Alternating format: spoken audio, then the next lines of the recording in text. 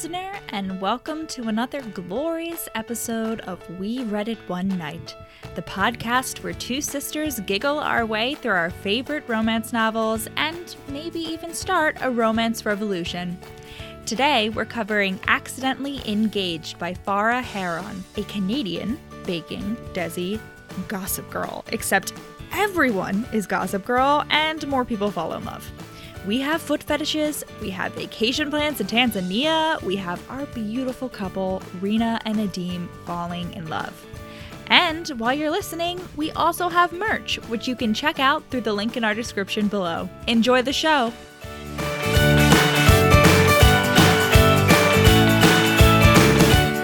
So we have temporarily acquired a cat. We have Why did you say it twice? temporarily Why are you saying it again? a cat. Why have you said it a third time? I don't know. I just didn't really nail it the first time. We have a cat right now. Are you gonna? Yeah. It's exciting. There's nothing more to say. Rachel's pet sitting. She's here. She has opposable thumbs. Oh, yeah, not opposable thumbs. She has I'm- polydactyl. Again, have you tried? Has she tried? I'm just saying, they're very large, and she uses them like hands. Do you really think she wouldn't have opened the back door by now to get at the birds? if She had opposable tried. thumbs? She's too short.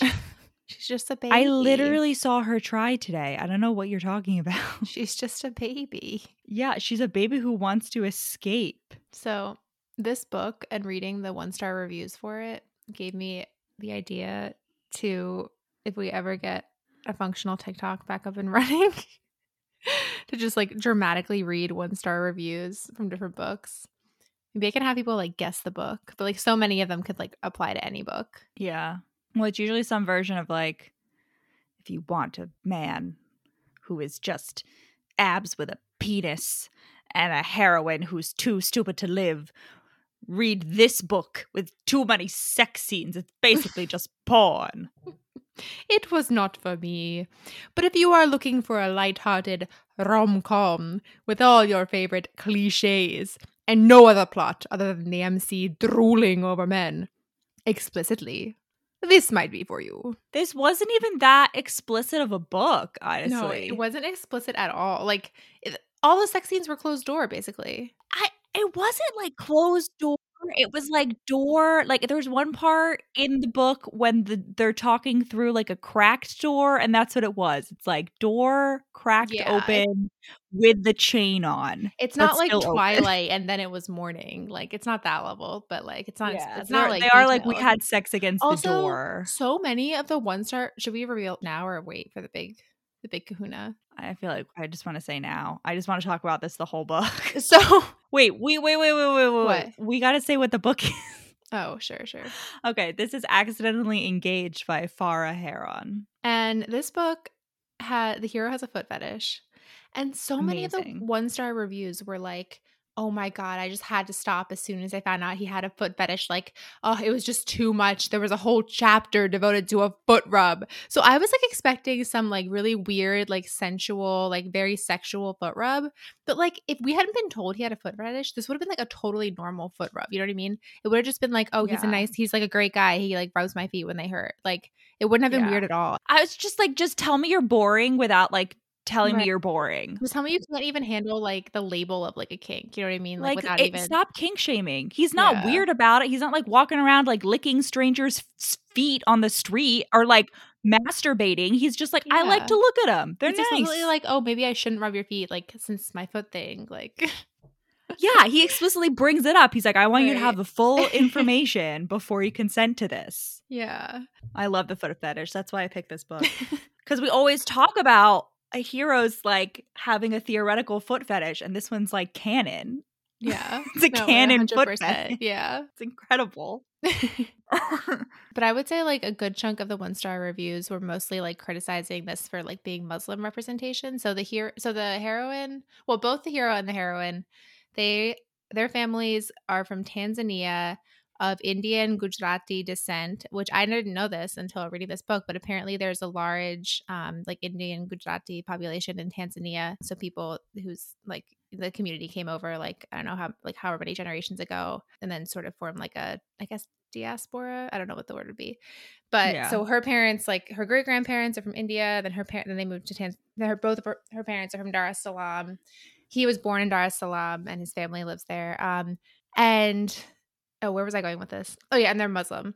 So like, I guess like she's really not like she does a lot of things that wouldn't traditionally be allowed. I guess like by most people's definitions of Islam. Right? Like she drinks a lot. She has sex before marriage. But so a lot of people were like, oh, like just the amount of times that like they bring up drinking or whatever, like she's just trying so hard to be like not like other Muslims and like, oh, I hate everything about this. So like, why are you even like saying or whatever? And honestly, in the beginning, I was like, wow, it's like every other page. It's like, and then I had a swig of beer and like, oh, I just love gin so much. I love beer. But then like, I don't know, you pointed out like it's kind of like a shared interest of theirs. By the end of the book, though, I realized that it hadn't like it was brought up again like towards the end, and I realized that it hadn't been mentioned for like the entire probably middle third of the book. Yeah, and like obviously we can't speak to like accurate Muslim representation, but like I mean the first time I read this book, I was like, wow, they talk about alcohol a lot. But I think like the big reason why it like stuck out so much was like because it's alcohol. But like if they had both been like if like knitting was their shared interest and they talked about different types of yarns all the time, like I wouldn't be like, oh my God, like they're, you know. But I think, yeah, what some of the, I think like the overall thing that I got from that was that this is good. Like, I don't know, like what's the word again? Like third culture immigrant. Like it's a good, like, yeah, like being a brown person in Canada / America, but not necessarily very religious Muslim representation. But I really enjoyed it overall, to be honest. I thought it was really well written. Like not that much happens like plot wise, but it was like she was really good at dialogue. I thought she did a great job like portraying these like complex family dynamics without really like villainizing anyone. Like you can really see all sides. Yeah. And by the end, I was like, Rena's like a little bit of an unreliable narrator. Like I don't know. Because I struggle a lot of times when there's like kind of like a shitty family, because by the end I'm like, I still dislike the family at the end, but at the end I'm like, they're all flawed. You know, like exactly. It's not, you know, there's no one where I'm like, fuck them, like cut them out of your life. No, not at all. Yeah, I think it was really well done from that perspective. And the audiobook. Oh my gosh, that was incredible. Listen, if you never listen to any of the other books that we do in audiobook, you have to listen to this one in audiobook, because this didn't start till like halfway through, but like they started putting like sound effects and like little like voice effects. So there'd be like a crowd going like, ooh. And then like one time they clinked glasses and it like did the sound of the clinking. And like, honestly, I want crashing more of that. Like she was like, Mayday, Mayday. Yeah. I want more of that in books. Like audiobook producers, take note. That was great. It only happened like 3 times that I counted, and I was like, wow, like what a decision to put this in and then not like use it to the fullest extent, because I feel like it could have been even just like complete production like over the top. It's incredible. Yeah. Another thing about this book just generally is that I really want to go to Tanzania now. Like I don't think I ever even Google imaged it before. Have you? It's like incredible. No. Like I didn't realize that's where like Serengeti National Park is, Kilimanjaro National Park. Plus, they have like beautiful coastlines and like architecture, and it's just like so incredibly beautiful, right? I can't believe I've been like we've all been. Well, I don't know. I don't know if anyone else has been sleeping in Tanzania, but I have. That's like a dream destination. Like it's incredible. No, I'm looking at pictures of it. We should just like link to like the Google image search results. It's wonderful. Let's go respectfully. You know, make sure whenever you're going, places that you're respecting local culture and customs and keeping beautiful places beautiful. There was also, the audiobook kept mentioning a bonus PDF of recipes. Oh yeah. How do I access this? I don't know. Like, it's a library going to give it to me? It's probably when you purchase the audiobook, like it gets sent to you. Did you think it's only with the audiobook? I think it's in the book. But like, because the audiobook is not just going to read the recipe out to you, like that makes sense. They provide a bonus PDF. Yeah, we should look into that, because I was saying to you, like, when are we going to finally make all these recipes that we've been promising to make with different books? Like, I want to make those like peppermint cream things from marrying Winterborn, I would make the things that they mentioned in this book. Like, oh, you remember like last year when I finally convinced you guys to get into like the bread pandemic craze and like make sourdough starters? It was because of this book. Wait, what do you mean you convinced me to make a sourdough starter? When I was like, let's do a sourdough starter, and like we finally did it and then failed miserably. Yeah. Oh, it's so hard to do it. I know. That's why let's not jump the gun, but like when he was making it in the book for like the first time without any instruction and like it seemed like it was going to be really good, I was like, oh my God, this is so like, this would never happen. Like, this is like winning the lottery if your first sourdough comes out like really good. Like, well, we couldn't even handle the starter. Oh yeah, I know. And neither can Rena in this book, even though she's been doing it for years. Like the book starts out with her being like, Brian betrayed me. And turns out Brian is her rye sourdough starter. Yeah, I love that she names all her sourdough starters and she like names them after pets. Like, what is it? Like Clara's the other one and Clara always behaves, but like Brian is naughty. Brian. Wait, we should say, okay, so the main couple is Rena and Nadim. So Rena's dad is a developer. Her mom is married to a developer. She has 2 siblings. She's the middle child. She has an older brother who's married and expecting twins and like lives several hours away. But he's like the closest. He's like the one she's closest to, but she doesn't see him that much. Then she has a younger sister, Syra, who she has a complicated relationship with. But can I just say, so I really like the name Syra when I heard it. So I was like trying to look it up and like figure out how it was spelled. And I think I still actually haven't looked it up for this book. I should, but I'm 95% sure that it's got to be spelled Saira. But I first came across Cyra, which is like I forget where it comes from, but it's a saint's name. So there's Saint Syra. And she was, let me just read you the entry from behindthename.com. But Saint Syra was a 5th century Syrian hermit who was martyred with her companion Marana. So I was like, that's intriguing, a companion. So I looked it up and it turns out like her and this other rich lady, Marana, scammed everyone into like letting them live on their own. They like lived in this like little hut and like, were hermits or whatever, but basically like they lived totally by themselves without anyone else for like years with like servants on the outside. And I was like, these are historical lesbians if I've ever heard of them. However, then I found another website. So they were both like, the one website said that they came from like different rich families and they were just like, friends who lived together forever. But then I found another one that said they were sisters. So I was like, now I don't know what to believe. It turns out that the Catholics say that they're just friends. The Orthodox say that they're sisters. So this is one time that I'm going to have to go with the Catholics because I just feel like the sisters thing is just like trying to like nip the historical, like preemptively nip the historical like they saw which way the wind was in the blowing. Bud. They're like, we already made that mistake with, I don't know, Saint Magdalene. Like, we're not doing that again. Yeah, definitely. The Orthodox, like, sniffed it on the wind. The Catholics were just like, la-di-da-di-da. The Catholics were still in that whole, like, how do women even have sex with each other? I don't even think that's possible. We shouldn't mention it, or they might learn how. Yeah. Checks out. I'm Church of England, not that far off. And I mean, they were talking that since like up to the 1920s. Yeah, exactly. It's not even a 5th century thing. Like, that's just like men in power in the West, at the very least. Nice. So yeah, Syra is a sister. Not a lesbian though. Not sapphic as far as we know. Although she and her ex-boyfriend did have threesomes, it's revealed. Yeah. So like she could be. Background on Syra is that her fiance like a year ago cheated on her. It was really like traumatic for her. He cheated on her with his cousin. Like he was from the Netherlands and his cousin was visiting from, I think it was his Dutch cousin was visiting and she walks in on them having sex, which like, so Yoren's out. Thyra has a complete breakdown and we don't find out exactly what happens initially, but like apparently she like lived with Rena for a while until Rena like kicked her out. And she also like screwed Rena over with a book deal. So Rena apparently used to run a very successful food blog. And then she had a book deal coming up. But then Syra wrote this like viral blog post shitting on food bloggers and like how they're, I don't know, like poisoning everyone with unhealthy food. Specifically like comfort food blogger. You know what I mean? Like not like the, your vegan food blogger across the street. Butter is involved, like basically. Yeah. And so Syra knew about the blog but didn't know about the book deal.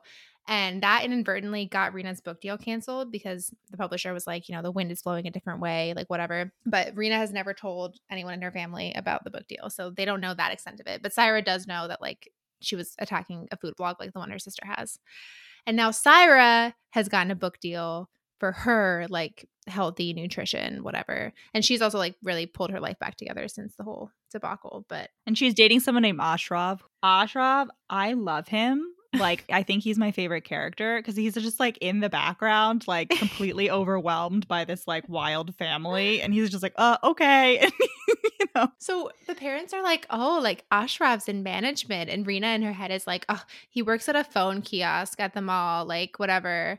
Like he's not in management. And I'm like, all right, Rena, like you're really going to like look down on him for that. And then at the end, like we find out that Ashraf really does have some power. Yeah, I won't. Yeah. It's hilarious. Ashraf is actually like controlling the whole like Toronto area, apparently. He's fucking like he's Nate from Brooklyn Air. Like he runs the like cell phone system, apparently. He has a secret empire. There's actually like a trap door hidden below the like cell phone kiosk where he runs like the cell phone black market of Toronto. And there's a button for every single person in the US and Canada that all he has to do is push it and like control like their entire like from like up to the president, like the president and like the Canada has a prime minister, right? That's what it is. I assume that they just copied Britain because like everybody else copied Britain except for I feel like it's called the something US. Else for some reason. Canadian head of state.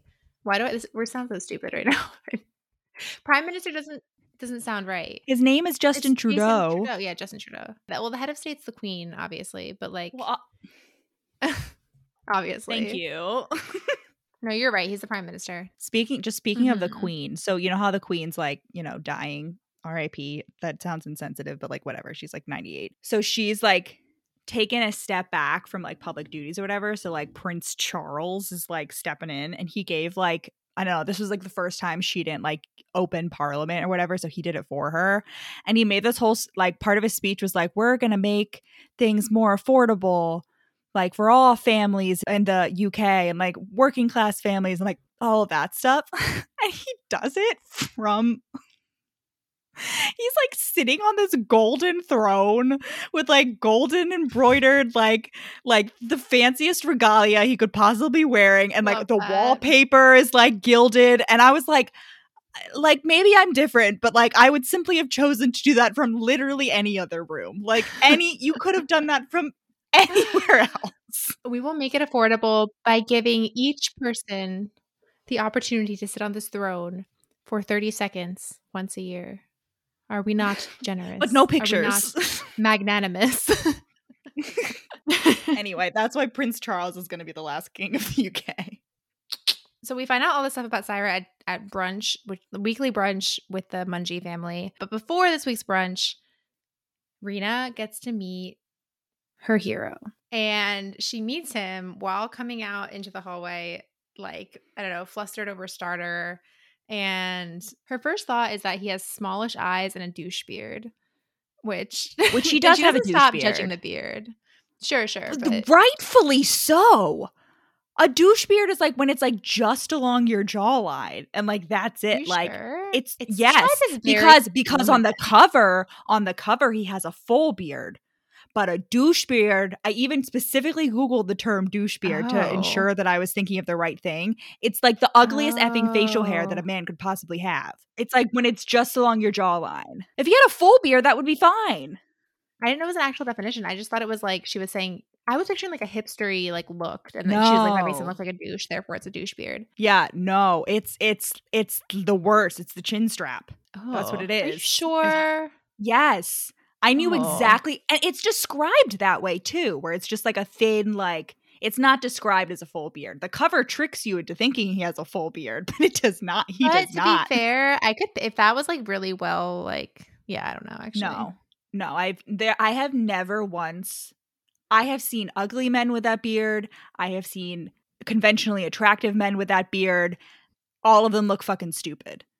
Like it's never, it looks like I don't even know. Like, you're wearing a fucking party hat. Like, you missed while shaving. Like, you didn't want to like go the angle of your jaw, so you just like left it there. Like what? Like what? So he's a total player. Like, he starts like flirting with her immediately, and he's like, "Oh, let's go to the pub." And he's carrying a 6-pack of beer, by the way. And then she's like, "Hi, okay, like I'm Rena," and he's like, he's Rena, British too. It's a British accent. Rena Mungie. I can't do it. Rena Mungie, you're my boss's daughter. I don't know why that's not Australian. You went to a British boarding school. He's like, shit, I'm supposed to marry you. And she's like, what? That's news to me. And he's like, excuse me? Don't. Yeah. Like, you can't tell your dad about this. Like, you can't tell your dad. She's like, be cool. And she's like, all right, like, I don't tell my dad literally anything. So like, you don't have to worry about me. But I do find it a bit concerning that you were flirting with me before you knew that it was me who you were supposed to be engaged to, if that makes sense. So yeah. She's like, and later we find out that he did like hook up with someone before like a few weeks ago, even meeting her. So like, which is never really explained. But her parents do this a lot. Like, this is like the 13th person that they've tried to set her up with or something. No, it's her 13th boyfriend. It's only like the 6th person they've tried to set her up with. So she's like used to it, but also not really used to it. This is the first time they've done it with someone hot though. Because she describes him as the brown Captain America. And then she's like, Captain Tanzania? Yeah. So she goes to brunch and her mom's like, we're getting older. Like, who will take care of you when we're gone?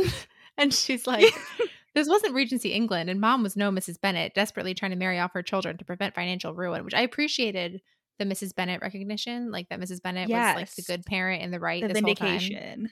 Yeah, which she was. Her mom's also like, oh, I got you this new perfume that you can wear. And she's like, that's suspiciously generous. Like, why'd you get it? And the mom's like, oh, well, they're longi longi flowers, which they grow in a tree in the center of Dar es Salaam in Tanzania. So if you wear this, it will remind Nadim of his home. And listen, interestingly enough, that does become a common refrain where Nadine is like, you remind me of home. I didn't realize that was why. It's hilarious. I don't think it's because he does that, but like, she is like, actually, this is like really good perfume, so I may wear it anyway. Yeah, she likes the smell. But at the end, he's like, oh, how do you just always smell like home? And she's like, oh, the ylang ylang flowers work. The ling ylang. He is casually like sniffing her at all times. Yeah, it does seem like a bit of an oversight that like reminding him of his beautiful warm home in Tanzania would somehow convince him to want to move to Canada of all places. But then we later find out that he apparently like had a dream to move to Canada as a kid for some reason. Like, can you imagine? I don't know. I guess. I feel like it's the grass is always greener. I'm not here to shit on Canada. It's just like funny to think of. Not funny, but like healthcare. Personally, I know. Yeah, I agree on that. But it's just funny. It's the same thing as like just if someone from like France or something was like, oh my gosh, I can't wait to go on vacation to the US. Like, I'm going to see Louisiana. Like, I'd be like, what? Or like, or even like Philadelphia or something. Like, I'd be like, what do you mean? That's like so commonplace. But that'd be the same as like me being like, oh, I'm going to this like random place in France. And they'd be like, why would you want to, you know what I mean? Like, Canada kind of feels like that. It's like the cold. We've gone to Toronto on vacation, Rachel. No, I know we have. I know you're right. You're twice. Right. I don't know why you're dunking on this as if like we literally like. But it didn't make me want to move there. I'll tell you that much. There's like a whole museum dedicated to just like people who've like gone over the falls and may or may not have survived. Like, yeah, in like different contraptions. Like, it's like a great Canadian pastime to try to like see what like, I don't know, the least protection you can have and like still survive with like only mild brain damage or go for Niagara Falls. Don't get any ideas, Rachel. Yeah. So another constant refrain of Rena's is that she doesn't like gossip because her whole family gossips, and that she's like trying very hard not to be as judgmental as her parents, which is a little ironic because she's like one of the most judgmental characters ever. She's also like, oh, my sister, like, I can't deal with her anxious histrionics or whatever. And like, but her like head state is constantly just like worst case scenario, like total anxiety. I'm like, this is a bit rich, Rena. Like, she does like the whole sister journey is like, she's like, oh wow, like we're definitely. The I know. I'm just setting it up. I'm just setting it up for the beginning. Yeah. The dad is a part of like a gossip group. like an Indian gossip group that's presumably global, filled with like Indian dads, basically, where like he like keeps tabs on his enemies. Oh yeah, but he's like, the dad's also like, oh, I don't gossip, and I'm like, all right, you realize that gossiping just means like information sharing, and maybe if all of you had shared some more information up front, none of the like problems in this book could have ever arisen. Like, yeah, this whole book is like XOXO Indian bred Canadian gossip girl. And it's just like, if you guys just all could, like, the whole plot of this book is like family learns to communicate and eventually like be happy. Yeah. But like as it is right now, they like don't really share like, you know, good news, bad news. Like Rena, like Syra breaks the news about her book deal, and Rena's like, well, I know it has to be good news because like I know it would be bad news. Like Miriam and Auntie had been admitted to hospice before anyone told me she had cancer. And I was like, oof, like I can relate a little bit too much to that one. Like that was definitely something that would happen / has happened in That's something that has happened. Yeah, like multiple times in our. I literally found out our grandmother had breast cancer from my friend. Never get over that. Our great grandmother never found out she had cancer. Another thing I learned, I don't know how much you want to get into this, but like at some point, so Rena's like, all right, I've had enough of this family brunch. I need to get home. Like my excuse, she's like, I need to go feed Brian. And the mom's like, what do you mean? Did you get a dog? Like keeping dogs is haram, which I did not know. But then I looked into it, and apparently like, you know, it varies. Like, you know, not all Muslims are like, you can't have a dog. Like it varies, like whether you can have it outside or like just not being able to get their mouth on you. But something that seems to be something that everyone agrees on is that cats are excellent and the quintessential household pet. Cats are like very clean. You can like, if a cat has drunk from water, you can still like use that water in like, you know, ceremonial things, which just I feel like gives this book just like an automatic, like, I don't know, what do you want to say, like +2, but like just +2 cat scale cat bump scale. for sure. Yeah. It's incredible. I love that. Despite the fact that there are no cat characters, I would have liked at some point like Nadim to get like a kitten or something. You know what I mean? And then he just walks around with a little kitten on his like broad shoulders the entire time. Like I really would have enjoyed that. I feel like I just have a very vivid mental image of that. I feel like him and Rena definitely get a kitten. Or like at the end of this book. At least 2. Yeah. They get like a bonded pair. Yeah. And one of them has little boots. So it's like definitely. fancy feet. And one of them has extra thumbs. Like the cat that we have for this week. Yeah. Then she hangs out with her friends, Marley and Shane. Marley is like her cousin, and I don't think Shane's Shane not is related. Shane is a floating pair of eyeballs for me. Like I had no... Marley is a floating pair of eyeballs, but like also with like brown hair. Shane's like, black and eyeballs. his grandmother is from Jamaica, so he like provides them. Oh yeah, because she makes food. good jerk chicken. Yeah, I forgot about that. There's just like so much delicious food mentioned in this book that I like had a lot of trouble keeping track of it all. Also, a lot of these dishes have meat in them, like very explicitly. Like Rena definitely at one point is like, oh, like Syra always wants like. She's on a health kick. She doesn't put meat in most things, like, but you have to have meat. Like, you know what I mean? She's like, I'm very particular about what I put in my body. I never eat anything with fake sugar, fake butter, or fake meat. And I'm like, girl, I'm with you on the fake sugar, but like fake butter is just margarine, and fake meat, like, it's just like grains and shit. And like half the time it's like worse for you than meat. So like, yeah, I wrote a note about that. I was like, I mean, no, listen, like, I'm pretty sure. I'm not going to like slander the Impossible Burger, but I'm pretty sure stuff like the Impossible Burger probably like has some like additives in it that like probably aren't great for you. As bad for you but as normally, but I'm saying like, normally, but in terms of like not having quote unquote natural things, you know, whatever, if that's her like main thing.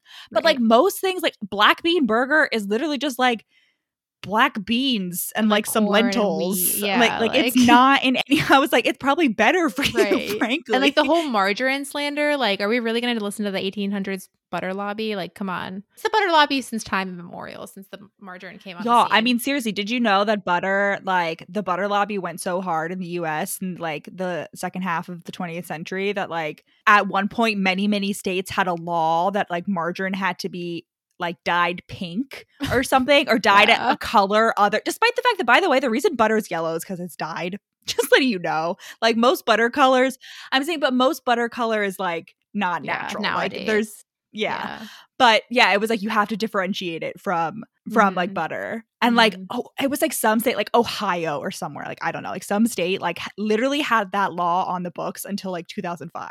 And like, I get it. Like there's a lot of like conflicting things out there about margarine. Like it may or may not have like very small amounts of trans fat, like whatever. And like, I don't know, the jury's still out on that. But like the number of people that I've heard say things like, oh, like margarine is like one molecule away from being plastic. Like, what does that even mean? Think about that for 1 second. Plastic is a polymerized, like whatever the fuck. It's nothing. It's not at all similar. What does that even mean?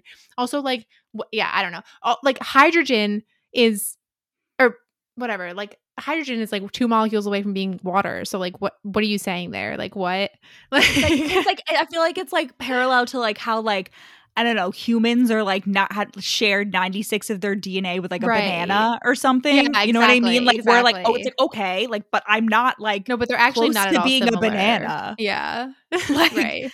I think 96 is maybe a little high for bananas, but it's something absurdly high, like the similarity to like fruit. Yeah. So basically like eat whatever you want, but like don't buy into the butter hype. If you like margarine, like I'm going to go out on a limb here and say that like they're both equally bad or that good there's for a lot you worse in, like, different ways that you could right, be eating. Right. Like eat everything in moderation. Do whatever you want. You got one life. Yeah. But so she's hanging out with her friends. And Shane brings up that he's been seeing this guy who works for a local like production, I don't know, local, like a production company who's running a contest for home food TV. cooks, food TV, running a contest for home chefs. But the only catch is that it has to be like, they want like families. So it has to be like, you know, husband and wife, fiancés, like it could be like mother, daughter, brother, sister, but like it has to be families. And the prize is like a scholarship to a night school. And at this point, like we found out that Rena works in finance and she's 31. So she's been working in finance presumably for like 10 years ish. And she hates her job. It's like super stressful. She doesn't like it. And then like and then when she was like, oh, I could finally enroll in night school, like if I get the scholarship, I'm like, so you work in this like shit finance thing without even like the huge amount of money that you normally comes with finance? Like, why are you doing this? But then we learned that like she has just a community college degree. So she's not like an investment banker. She's like works in like, I guess, the finance department. Yeah. And she's been laid off like 3 times. So presumably she hasn't had the opportunity to like work herself up. Yeah. But this made me just be like, you're really like this was when she was judging Ashraf for like working at a mall kiosk. I was like, really, girl? Like you're really gonna like Miss Rena, not judgmental Mungie over here, like it's specifically the scholarship is like $10,000 to like this institute, and she wants to take like the artisanal bread class. Yeah, which would be cool, but it doesn't seem like she really needs it. Like it seems like she's already like why would the prize for being the best cook be cooking classes? Doesn't really make sense. I guess take it to the next level. Well, because it's like I don't know. I feel like it's like I mean it's not the same thing, but it's like you know go to this cooking institute in Paris. You know, like even if you're a good cook, like. You can always like get better, and like this is supposed to be like super prestigious, like a super prestigious thing in Canada. I don't know whether it's actually real, but like, yeah, I don't even remember the name. But yeah, I call it artisanal bread school. So like, yeah, I didn't write down the name. She wants to go to the bread boutique, the bread Bordeaux. I don't know. So she's like, fuck. And then the next day she finds out over Zoom that she's been laid off again. Which like she goes on and on about how it's like so terrible that she got laid off like on Zoom versus in person. And like her friend says that too. And I'm like, I don't know. Like if I feel like she's sad because she doesn't get to steal her favorite office supplies, which I relate to. Oh, so I thought she was saying like her office supplies that belong to her. And I was like, really? They're just never going to give it back to you? She was like, I wanted to like take some pens or something. Yeah. I'm like, I get it. Oh, I thought it was like her actual office supplies, like that, like her like personal effects that she was just like never going to get. So she goes to drink her sorrows away at the Sparrow, which is like her local dive bar that she likes. And she wears flip-flops. That's important. And who does she run into there? But Nadim, who's also really glum for some unknown reason that we don't know yet. And they start chatting and she's basically like, she's like at this point decided not to tell anyone that she got laid off, like not even her best friend who lives like 2 hours away or something.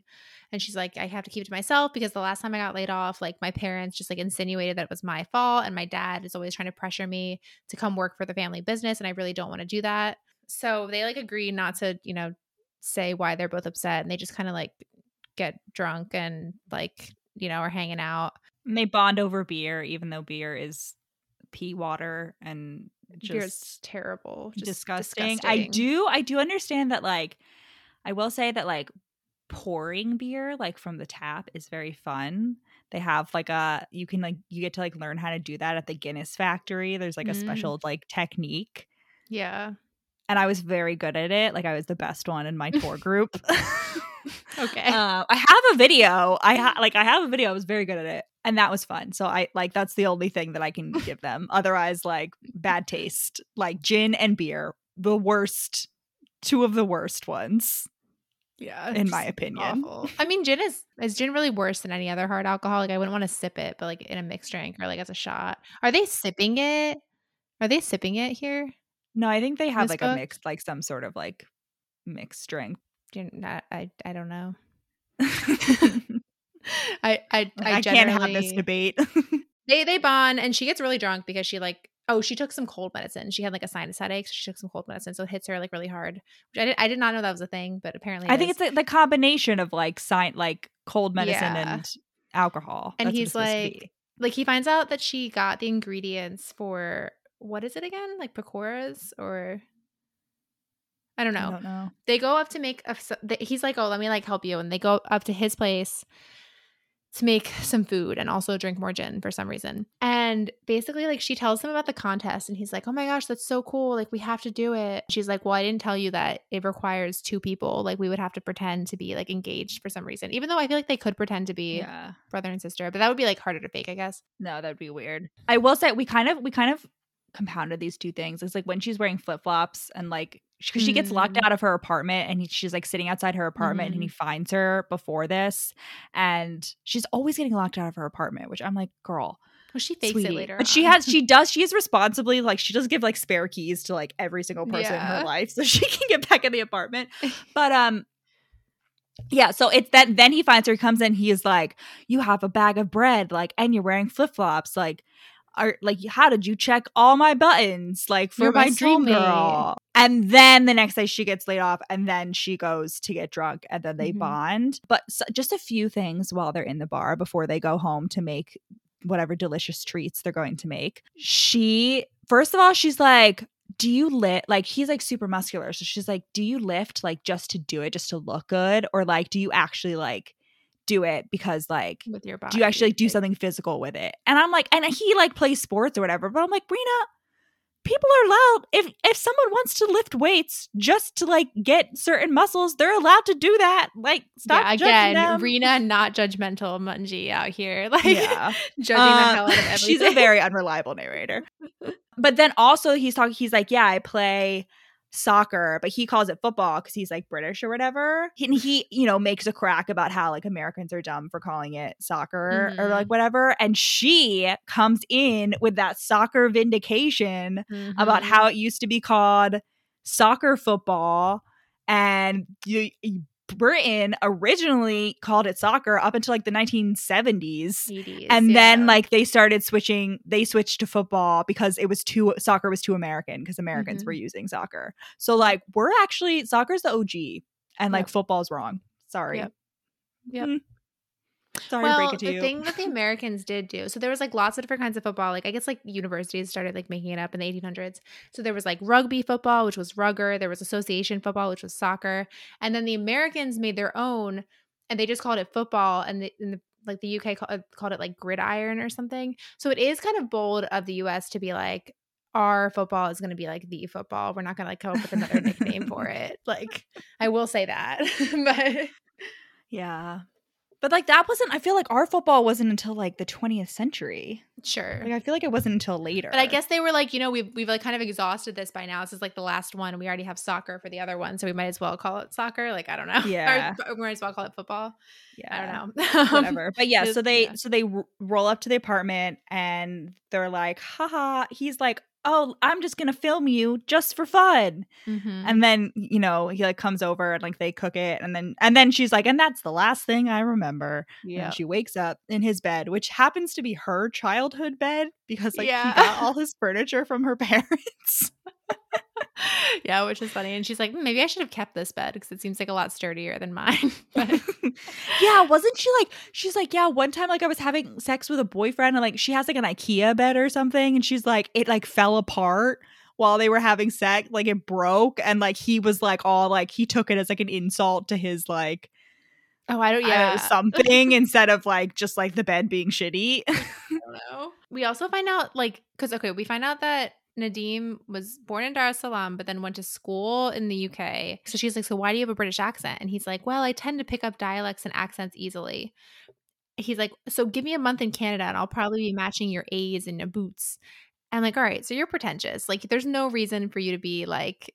Nadim is like the girl that goes to like Paris for 2 weeks on vacation. Yes, comes back exactly. And is like, oh, oh, sorry. Yeah, exactly. Well, I mean, it's unclear how young he was when he went to British boarding school. So like that I can forgive. Like if he was like, like 9 to 12 years old and like starts talking with a British accent, like sure. But like if he just went there for like high school, I don't know. Like do what you want, but like don't start saying a boot, man. Like there's no need for that. And nobody says a boot except for we learn like her friend Amira. She Amira's says it too. boyfriend.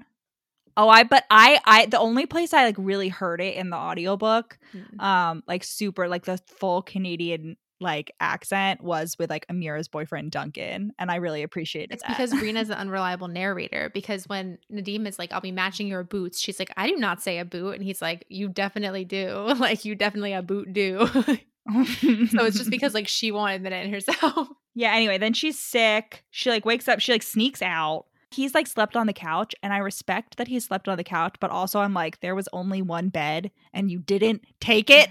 Unbelievable. How dare you? He also like this night starts like randomly calling her Sunshine. And this is like the one time that this nickname out of nowhere for some reason like doesn't feel cringe, even though it does get overused almost immediately. But like I think it's because he's supposed to be like such a natural flirt. So it just feels kind of like, I don't know, he's like just turning on the old charm, and it's like you expect it to be out of nowhere kind of thing. Like, I don't know. I'm going to be honest. I have no memory of ever hearing him call her Sunshine. Oh, they're making potato budgias or nylon budgias, which also look really fucking good. I want to make them. Anyway, she's sick, and she's like, oh, I've run out of like Jane Austen adaptations with Gwyneth Paltrow. And I would like to know, how many of those are there? Because I thought just there Emma. Was just the one. Yeah. Are there more it's like, has Gwyneth Paltrow just somehow like made her way through the whole gambit of Jane Austen novels and like I just didn't know? There's Emma. It's just Emma. All right. Well, if somebody knows something that I don't know, like if there's like some secret like tape of like Pride and Prejudice and with Gwyneth Paltrow like plays Mr. Darcy, like let me know. She has like an interaction with Syra that I didn't write anything about because I don't think it's important. Basically, all you have to know is that these scenes with Syra is that Syra keeps trying to like be nice to her and like establish a relationship, and like Rena is like, "What the fuck are you doing?" Yeah, and that's it. And then she's hanging out with Shane and Marley again, and Shane is like, "Don't tell anyone, but like the boy I'm seeing saw your name on the list of finalists. Woohoo!" And she's like, "What? I didn't even know that we submitted the video." And then she like texts Nadim. And she's like texting Nadim this whole time. And she's like, oh, I can't help but send flirty texts to him. And she has her ringer is a bagpipe like oh my thing. God. And I fully appreciate the comedy of her having the bagpipe text tone. Like, I think that's funny. But also, like, why the fuck does she have her ringer on? Like, she's 31. Does anyone under the age of 50 keep their ringer on the reg? Because she has it on all the time. She has it on like she's hanging out with other people. I feel like if there's like one time to have it on like silent or buzz. Listen, I thought like everyone kept their phone on silent like fully, but then I learned from like you and TikTok that so many people have it on vibrate for some godforsaken reason. Well, I have my phone, but like vibrate is different. Thing. Vibrate is different than having your ringer on. It's different, like, your but ringer on is a whole other ball game. Your ringer on is a whole other ball game. Also, your phone vibrates all the fucking time. When we're sitting at the table, the whole table vibrates.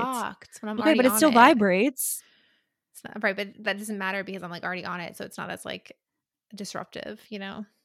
It is to me. It's very disruptive to me. Yeah, well, that's how yours is 24/7. So you're full of it anyway. Oh, another thing about the like interaction with Syra. Well, she threw the sourdough starter out the window. That's just egregious. I just want to put that out there. We also get some shit talking of the Shah family, which we learn is like a longstanding rivalry that their dad has with this like random like other developer, Salim Shah, who has a daughter like about their age named Jasmine Shah. So keep that in mind. Judging them as a longtime family pastime. And it's unclear if they like actually know each other personally or they just like judge them from afar. Whatever. Like they don't know them.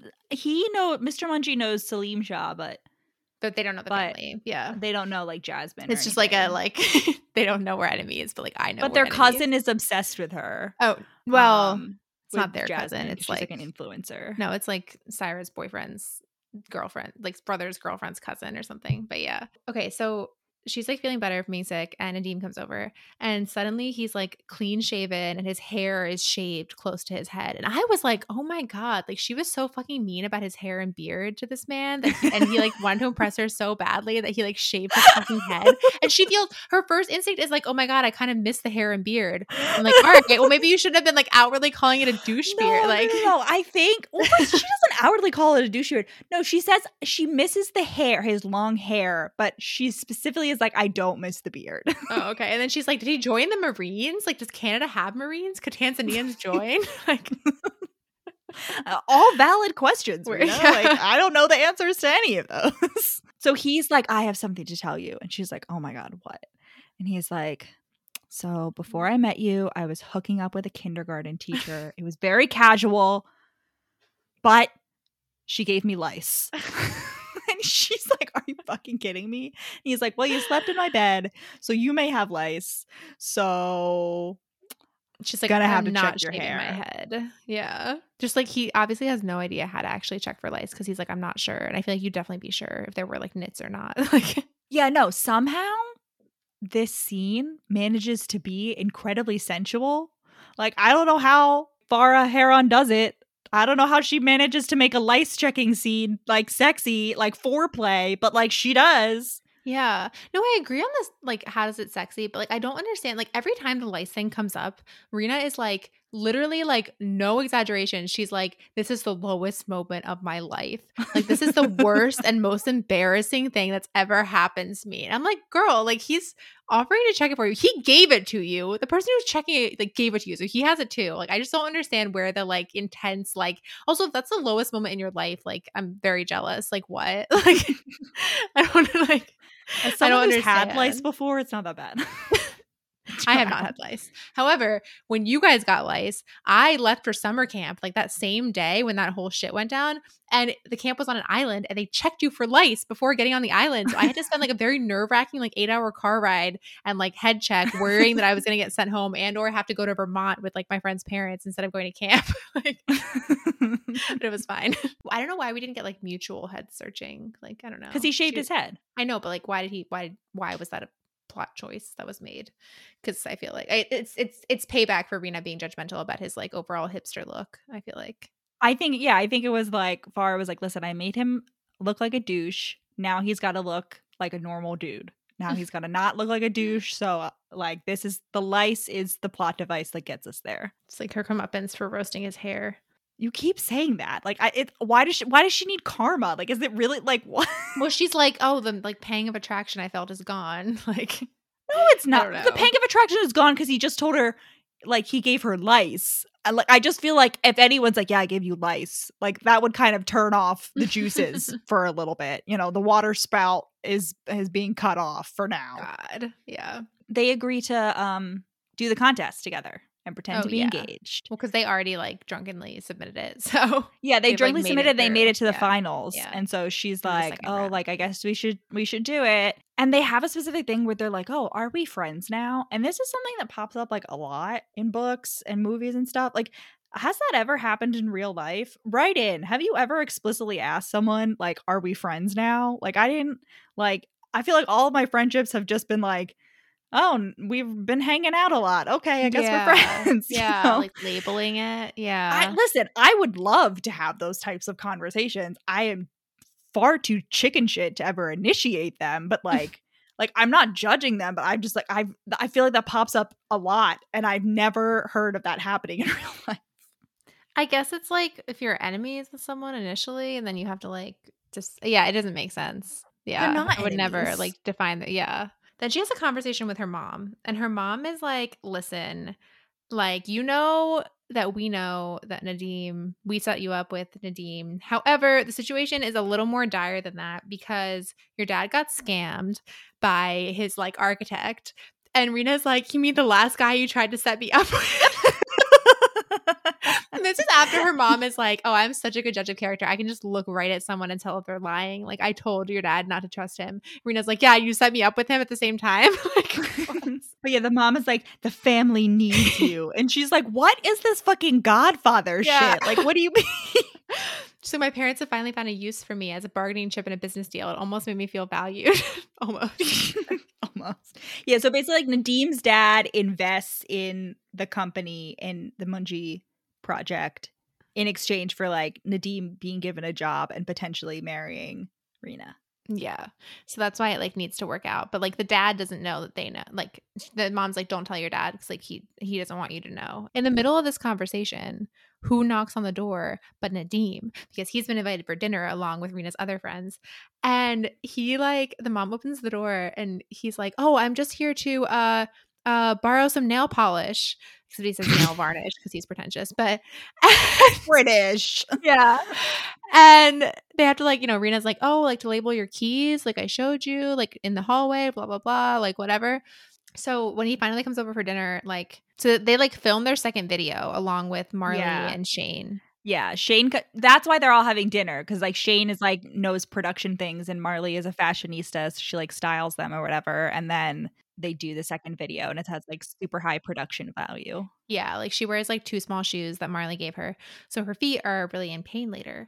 And Nadim is like, I can give you a foot rub, but like I don't want it to be weird because of like, you know, my thing. And she's like, what? Like, what thing? I'm intrigued. And he's like, you know, my thing. And she's like, what? And he's like, I literally told you so many times. Like, how do you not know? Do you not remember me telling you that I was your soul, that you were my soulmate, pun intended, when you were wearing bare feet? And she's like, by the way, like, why did you say that you wanted to borrow nail polish earlier? No, she's like, oh, that's why. Because he like I was looking at your feet. Yeah. And that's the first thing that popped into my head. He's like, you have very nice arches. Yeah. Listen, I have been told that as well.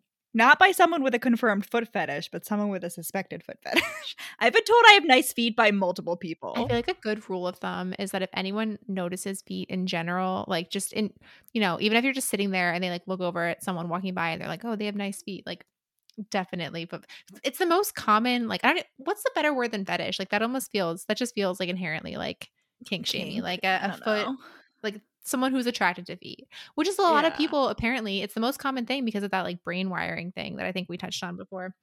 Although I will say the one exception to that foot fetish rule is I feel like in my personal experience, like dancers, like I've been told, oh sure, I've been told I have nice feet just in general, but I've also been told by like, because I was friends with a lot of dancers in college, that like, oh, you have like nice feet for like dancing because you have like high you have arches and like your feet are flexible. That could be an exception.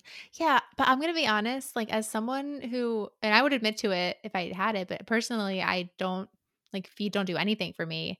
I could not tell you what is a nice foot. Like maybe I could picture like a gross foot, you know, if you have like gangrene or like really, really hairy, like Bigfoot feet or something, like that would be gross. I've been watching what is a nice foot? A lot of ingrown toenail removal videos. Sure. They're like pimple popping, like that kind of video. Like so, like I can picture the one extreme of like the opposite of like, you know, bad. We find out later that the reason Nadim has a foot fetish is because like as a kid he was like forced to sit at the front of a performance, and so like his like line of vision was like these women's feet. I know, Rachel, but I'm giving the in-text back. Sure. So it was his line of vision was on like the women's like feet, and they were like, they had like, you know, bells and chain, they were like beautifully adorned like as they were dancing, and he was like, oh my god, like that, like I was hooked like after that day.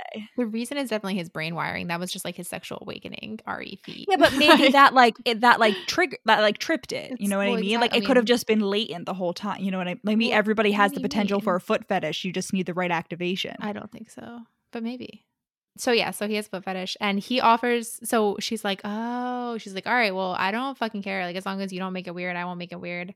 So he gives her a foot rub, and it's like really not at all like even that like sexual. It's just like she's just like, oh my god, like my feet feel so much better, and he's like, you have really nice feet and I love rubbing your feet. I'm like, this seems like a great symbiotic relationship, not weird for anyone. I don't know what you people are complaining about on Goodreads. Benefits everybody, hurts nobody. Like, well, yeah, and I love him. Like, I can just imagine his internal monologue. We don't get his internal thing. It's like all in Rena's the whole time. But I can just imagine when she's wearing like heels that are too small. Like, that's why her feet hurt. And I can just imagine him being like in his head, like, how dare these like shoes hurt her beautiful feet, like how dare they imprison her feet in this way. Yeah, seriously. And I could just see him like in the middle of the night, like taking these shoes and like burning them. And, like, I was kind of thinking that too. I was like, why did she like make her wear these shoes? Like, the only reason the shoes weren't even on camera, it was just like to make her a little bit taller, but like she already has to stand on a step stool to knead bread apparently. So like, which seems like an oversight, because we later learned that her dad owns this building and that's why she was able to get like a cheaper lease there. So like, why couldn't he could have had like custom made like lower countertops or something. No, because she didn't live there like from the opening, but like she just like eventually like wanted why to is he move not out. making units that are like, I feel like he's making standard units and she's just very short. Yeah, I guess. Even, I mean, our countertops, like I'm tall, but like I don't know. I could imagine like wanting like a few inches up to like make it easier to knead. Like I feel like I have to bend my arms a lot to like knead bread. You know what I mean? Yeah, like I can imagine a short stool being helpful, even in our kitchen. I was gonna say I would like it higher, like a few inches up. Yeah, that's what I'm saying. A short stool, like standing on a stool. No, I mean the countertop being higher, so I don't have to bend over as much. Well, I mean we're also like 5 inches apart, so like I guess the sweet spot is somewhere in the middle for countertop. Yeah. True. Yeah. They're like talking about that. And then they're like talking about what kind of food they're going to have, you know, for the videos. And she's like, not fusion, right? And he's like, no, fusion just means dumbed down.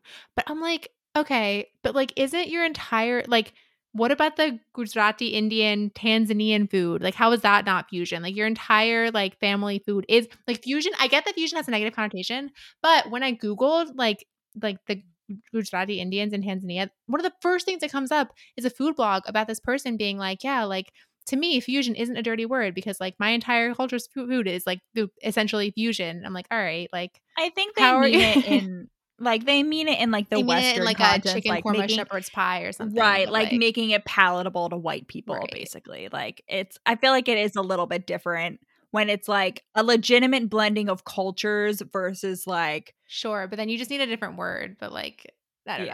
I was like, you're really gonna tell me that like traditional Indian cooking had like a ton of cassava and like whatever, like, and they talk about like how his housekeeper used to make him like fresh mani after school, like. Just like throughout this, there's just like little things where she's like, oh, you're a trust fund kid. And he's like, what do you mean? I'm not a trust fund kid. And she's like, did you have a trust fund? And he's like, well, technically, but like. And she knows he's a trust fund kid because like at one point at one of Syra's visits, she came over and she's like, the only thing I've managed to like find about him is that like this picture of like him with like all these like rich preppy people on like a yacht, and he has like a popped collar in the picture and like even looks even more like a douche than. That's like a little bit later on, but like now he's honestly a little shady. Like if anyone does this in real life, I feel like it's inherently shady. He's like, I don't want you to know about my past. Like, don't ask around about me. And Rena's like, I'm not much of a gossip because I'm better than everyone else. And I'm like, well, maybe this would have been a good situation to be a gossip, Rena, because it's just information gathering. Well, she's also, what I don't really get about it, she's like, because they agree, like they have a whole conversation. They're like, we're not going to like we're not going to talk about our past. Like our friendship is just going to be in the present or whatever. And she like views this as a quid pro quo in like a certain case, because she's like, oh, I have like secrets. Like she's constantly like, I have secrets I'm keeping from him. Right. And the secrets are basically just that like she has like depression, and so sometimes has like depression spirals. And like, yeah, one time when she got laid off, she like was like abusing alcohol for a few months, but like hasn't since then. Yeah, I thought the only secret she wanted to keep from him was that she got laid off. Like that was like the big thing that she wasn't. No, but she eventually tells him that, and then still afterwards she's like, oh, I have a secret from him, and like before, like in the culmination, she's like, oh, I have something to tell you. Like I have depression. Like sometimes I've been on medication, and I mean, like, listen, I get that like obviously mental health still has a stigma, but like. I just feel like it's not the same. No, because he has like so much information on her family background, and she has literally nothing about him. Like, he knows her entire family. So much from her. Like there's like what he keeps from her has the potential to like, you know, almost end their relationship. Like, which like I just feel like, yes, I have depression, but I'm like managing it. is not the same thing. No, you know? Especially when he has access to like basically her entire history, and like if he wanted, he could look through her entire family photo, like childhood, like whatever. Yeah, it's like presented as like something like she's keeping equal secrets, and I'm like, yeah. But she also like catastrophizes a lot. Like that is definitely. her personality, is that she's constantly like worst case scenario. Definitely. So like it is in character for her to like make those things be the same, even though they're not the same. Right. Yeah. So Nadim is invited to family brunch this week, but Rena will not be there because she's visiting her aforementioned best friend Amira, who lives like far away. But she realizes morning of that Brian, the starter, is not doing that well. She needs someone to take care of him. So she's like, who can I get to do this last minute? I know. I'll go over barefoot to Nadim's and ask him to do it. And it works. Like does not put shoes on. Yeah. I love it.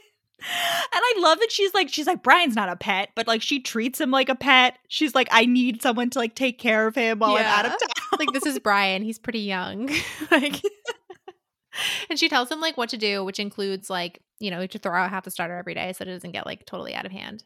And then she goes off and visits Amira, and it's a nice visit. No. She talks with her dad first. She like has a brief meeting with her dad before that, where her dad's like, I've heard some gossip that Nadim has a shady past. Will you spy on him for me? And she's like, hang on. You want me to get engaged to this man, and you also want me to spy? Like, are you fucking kidding me? Like, and she's also like, he like asks her what she thinks about Nadim, and she's like so shook that he wants to know like her thoughts. She's like, wow, he's never done this before. Yeah. He's never asked for my opinion. Yeah, because she's like always like, oh, my dad only cares about his business, and like he doesn't want to know anything about my life. But I was like, he seems like very like involved in your love life like this whole time. Like she also like keeps calling Nadim, instead of calling him like a player or like flirty or like any sort of like that thing, she keeps calling him a rake. Yeah, she's like, he's very rakish, he's such a rake, and she like says it out loud and in her head, and I just love it. And then she like, he's like confused by that term, and she's like, what do you mean? Like, how could you be confused? But she's like, I would not. 2 years ago, I don't think I would have known what that meant. Like, frankly, no. Like, historical romances are the only reason. I'm pretty sure I had to look that up the first time. Like when I read The Viscount Who Loved Me for the first time, I had like there were a bunch of things that I had to look up. And she's like, get with the program. Like, use some context clues. This is Canada. Like, come on. Like, are you kidding me? Like, you haven't read all of Lisa Kleypas's like backlist? Like, what the fuck are you doing? Like, excuse me. Get some Joanna Lindsay on your fucking bookshelf, idiot. Well, he's living the lifestyle, so like he's already got it. He is the rake. Yeah, the reformed rakes make the best husbands. Rake. Yeah. Wow. No, so not in real life. Yeah. So she goes to visit her friend. It's a nice visit, except that Amira kind of has like an intervention and is like, your life's shit. And Rena's like, yeah, I know my life's shit. Which like her life's kind of shit, but it's not really that shit. Like, yeah, she lost her job. That sucks. But like, I think she mostly calls her out, and this is like what Rena has to learn. She like calls her out for like isolating herself and for like not accepting support. She's like, I get that you have problems with your family, but like the reason you're struggling so much is because you don't have like, you're not allowing other people to help you, and like you're not like giving people space for you to lean on them. Her whole catchphrase like throughout this, she says it so many times, it's like deflect and distract, deflect and distract. Like anytime someone tries to bring up like an uncomfortable topic, she'll just like try to change the subject or like, I don't know, like run away or like whatever. And it's funny. Yeah. And later on, her brother is like, you can't, like, you keep trying to pretend like deal with problems by pretending like they're not there. Like, you keep your head in the sand, but you know you can't breathe like that, right? Yeah. Yeah. And Amira calls her out too. She's like, don't fucking deflect. Yeah. No, Amira in this conversation is like, you're like the dog in the house that's on fire. That's like, this is fine. Yeah. Like, perfect inclusion of a meme. I know exactly what this is. Like, chef, wonderful, well done.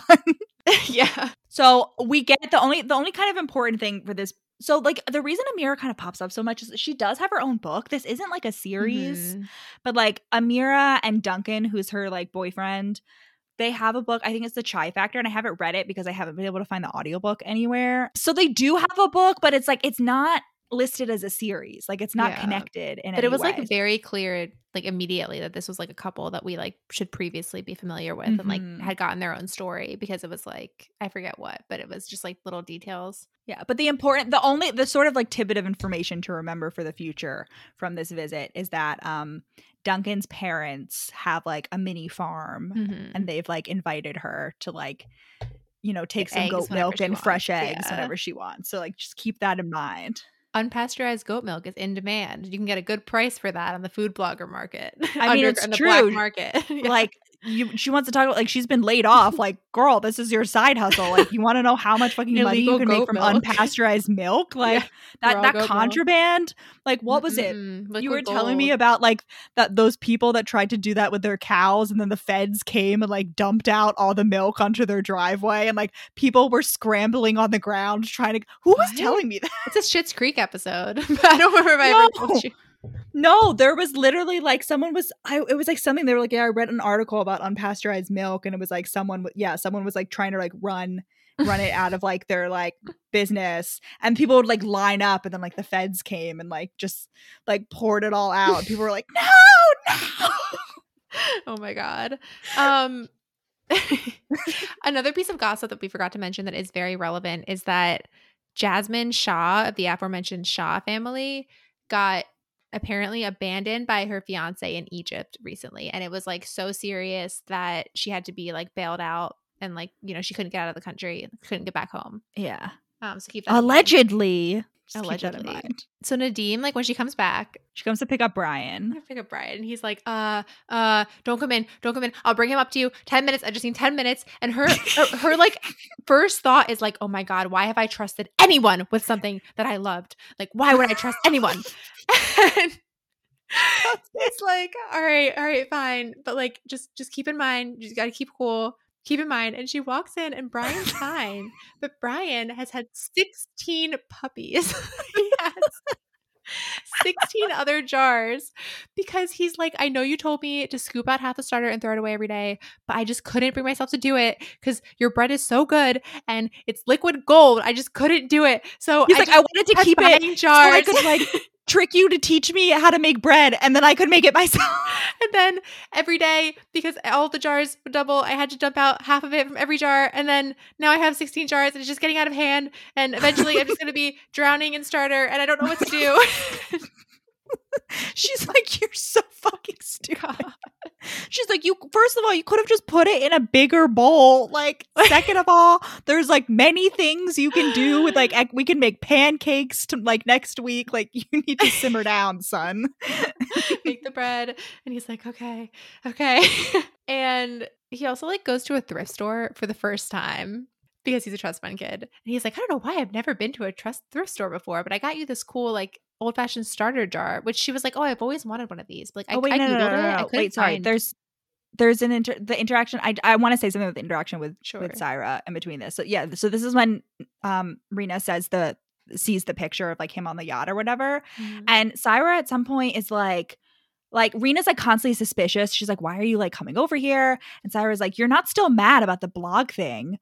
And I'm like, yeah, but Syra, did you ever apologize for that? No. Like, and like Rena's constantly like, oh, well, Syra's in a really tough time, like headspace mentally, like I shouldn't be mad at her. I shouldn't have this resentment. But I'm like, listen, like going through a tough time does not excuse you being an asshole. Like, listen, if you treat people poorly and you're going through a tough time, like I understand, but you gotta apologize afterward. Like you can't just like be like, oh, I was having a mental health crisis and that excuses me from like treating people poorly. Second of all, we literally learned like last chapter that during that same time, Rena was like also having like alcohol abuse episodes. So like, I'm like, Rena, you seem to be having an equally tough time. Like, it's never explained why like the parents made Syra move in with Rena either, or why she threw the sourdough starter out the window. I'm still like pretty hung up on that. And Syra's like, oh, she's like, I apologize for that, but also like no harm done because you just made a new one. And I'm like, all right, but that involves like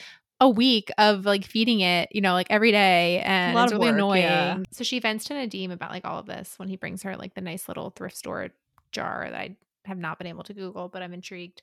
And he's like, oh, well, like part of me wants to say, like, you should be happy that your parents care enough to interfere, but, like, that's not right. There should be a middle ground. He's like, my dad doesn't give a fuck about me. My mom, like, died when I was young. But anyway, let's do your lice shampoo. Yeah. And I'm like, yes. The classic lice check foreplay move. Yeah. Because in fact, they do the lice shampoo and then they immediately start making like, and they're like, and she's like, oh no, I can't do this. But then this like, is when we get like, the Mayday sound effect. Yeah. And we get this excellent quote where she says, he kissed her like he ate her bread, savoring each taste. I'm like, excellent use of the food metaphor in a sex scene, 100%. But then the self-doubt kicks in and she like pushes him away because she's like, I can't be sure that you like me, like for me, and not just because like you promised my dad like you would give us a chance. So like you gotta go. And I'm like, God. But don't worry, it doesn't last too long. It doesn't last too long because then he invites her over for dinner after the contest goes live and they're really popular. Mm-hmm. And there's also another couple in the contest called the Jeffs. I just like to call that out because I think it's very funny. They're like a gay couple where they're both named Jeff. And I'm not sure, but I'm picturing it as like one of them is Jeff and one of them is Geoff. Yes. You know? Yeah. They agree on like being honest or whatever. And then she's also like, what should I bring? And he's like, all I need is you. And I'm like, perfect. And then he also bakes her bread. And it's not as good as her bread, but like, you know, it's passable. Like, it's edible. Would have been shocking if he somehow managed to make like great sourdough. She is explicitly, she's like, I would have been shocked if like this bread was perfect. Yeah. She's like, but it's okay. Yeah. It's a little over-proofed, but no soggy bottoms here. a good shop crack. That's all you can really ask for. He like gets on one knee and like does like a whole proposal. And then he's like, will you promise never to marry me? Like, we're just going to be fake engaged. Ha ha ha. And then he's like, I got this ring for $30, but don't worry, it won't turn your finger green because like the other ring that they used did turn her finger green. And I'm like, where did this man find a ring for $30 that wouldn't turn your finger green? Because I have never managed to find that. Like, what? Like, I've never, no. Like, what? I feel like it's just luck of the draw, honestly. Like, it's not like every cheap ring will turn your finger green. It just depends like what it's made of. I've had cheap rings that like will last maybe a month and then they'll start turning my finger green. It depends on your like skin chemistry too. Like a ring that turns one person's finger green won't necessarily do it for another person. So maybe like she's just lucky that way. Well, no, because obviously like her finger does like turn. I mean, like with the second ring, like maybe whatever is in that one like doesn't happen to, I don't know, react with her. But then they have pretty closed door sex, and she pees after it, which I think this is the first time this has ever happened in any of the books that we do. She finally pees. Finally, we have a woman who is like, I'm not gonna get a UTI today. No, sir. Yep. She pees after sex. Yep. Good for you. And then Syra comes over again, and we finally have like, I forget what the circumstances are. Oh, she comes over to like try some like dips and stuff for her cooking book. And we finally get like a heart to heart or whatever. And Syra is just, you know, the culmination of Syra being like, why can't we have like a better relationship? And Rena being like, well, you fucking like tanked my life. And Syra's like, well, that was kind of on purpose. Like, I didn't know about the book deal, but like, you're always Miss Perfect. And like, I just wanted to take you down a peg. And Rena's like, what do you mean I'm Miss, like, she's like reeling. She's like, I'm perfect. And Syra's like, yeah, like I'm the one who has a literal degree. I'm a registered dietitian and I have a degree in like food. And yet all anyone can ever talk about is how good your cooking is. And I'm like, well, all right, this is the first time I was like, wait, Rena's like this whole time I've been thinking like, oh, like Syra's being kind of like a brat and like stepping on Rena's toes. But like, it seems kind of like it was the other way around. Well, okay. I hear that, but there is a huge difference between being a dietitian and being a cook. Like, just because you're a registered dietitian does not mean you know how to like bake and cook. Well, sure, but it seems like food and all of that was like might have been Syra's thing first. Like, not that Rena can't also be into it, but like it doesn't seem like Rena had exclusive claim to that kind of stuff. You know what I mean? A dietitian can write a cookbook just as much as a cook. I know that, but they need someone to develop the recipes with them a lot of the times. Sure, but either way, like it's not like the impression that we get from Rena this whole time is that Rena had this thing that was really important to her, and then Syra decided to waltz in and just like ruin it and then like take it over basically. But it seems like if anything, Syra like it was her thing first, you know. Yeah, I don't know. We don't have a timeline. But yeah, she's like, oh, like, I guess I have been cutting Syra out like her whole life because like the older brother and Rena were always like really close and they were always like telling Syra she couldn't come. And she's like, maybe I should have been better at communicating. But I'm like, Syra could have done that too. Like, you listen, stop blaming yourself. Like, you both are at fault.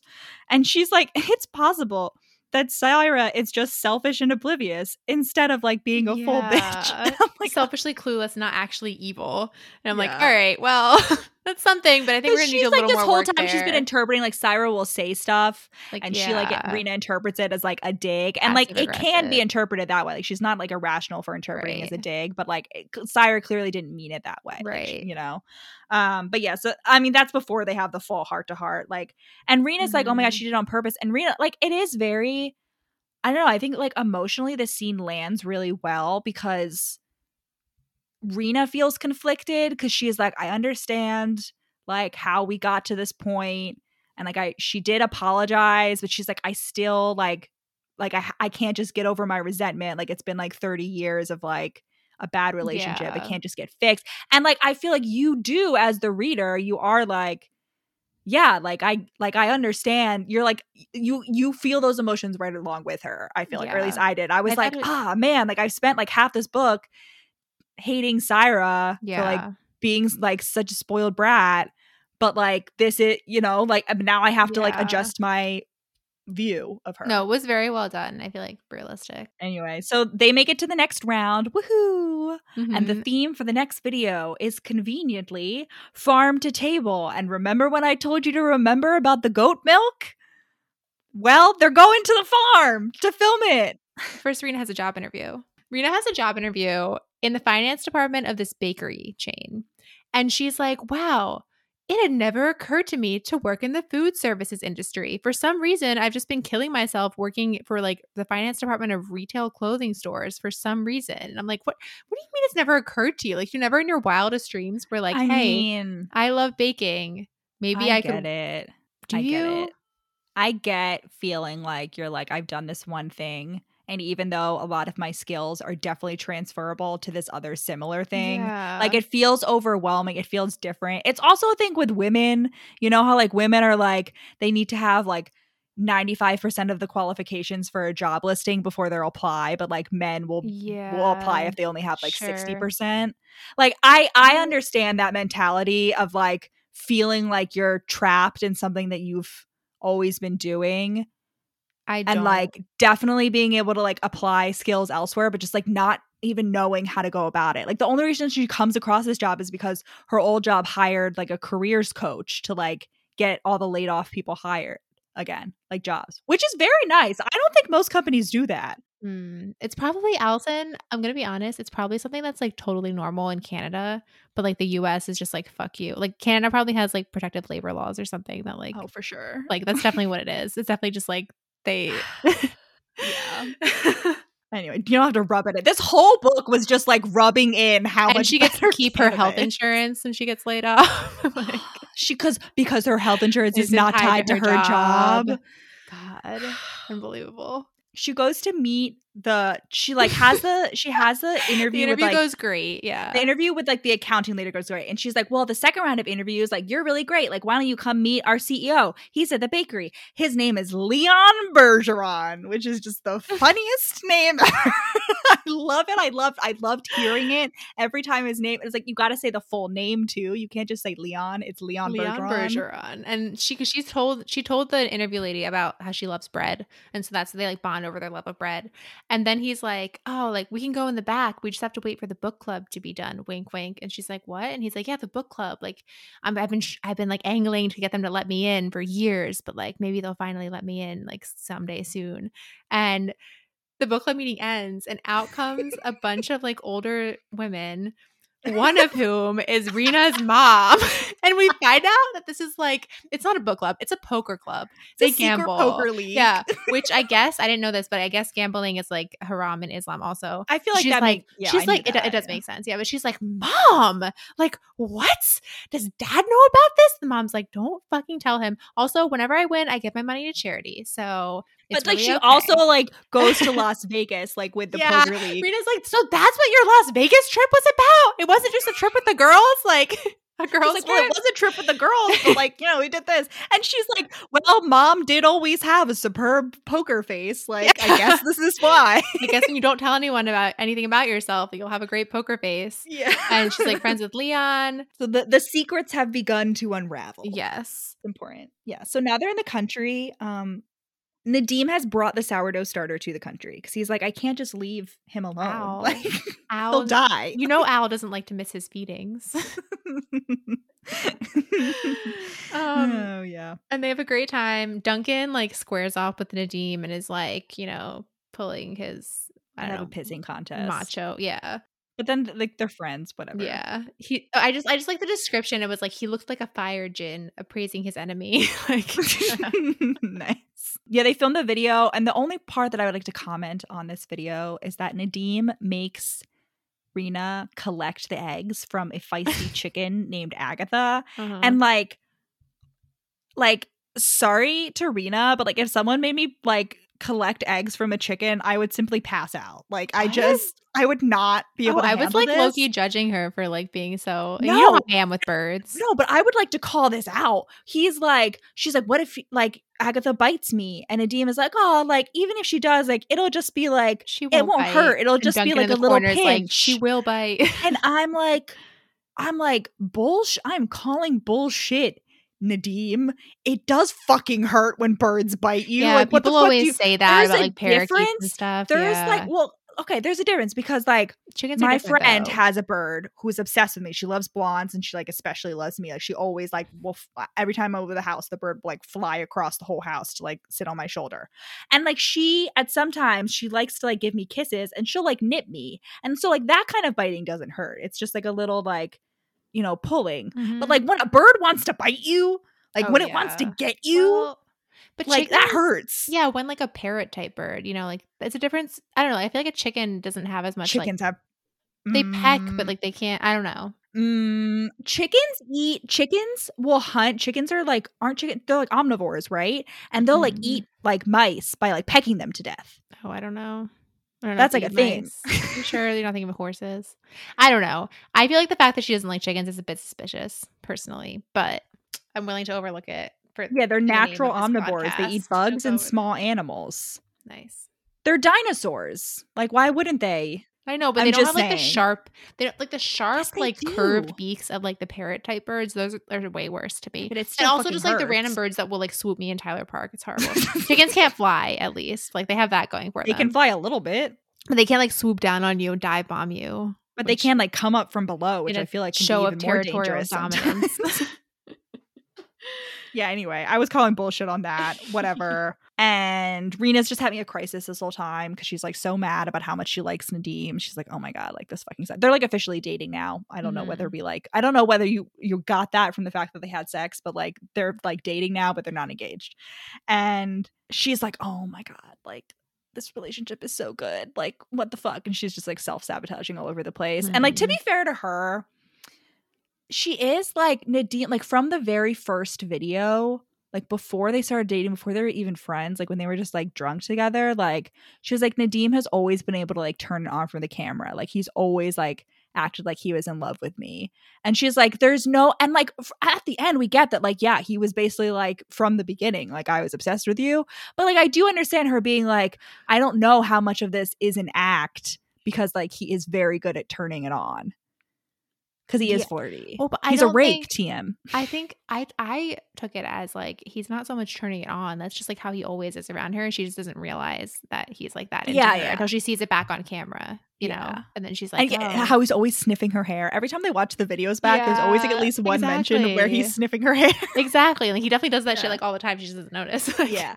No. Yeah. It's definitely like not like fully rational of her. Like it's definitely like a product for insecurities. But I'm just saying like her like reasoning to herself isn't like entirely unsound, I feel like. Yeah. Because like watching her, she starts out like less. And then, right. Because she's like, it doesn't make sense that he would like be this way around me from the beginning. So like he must be able to be a good actor.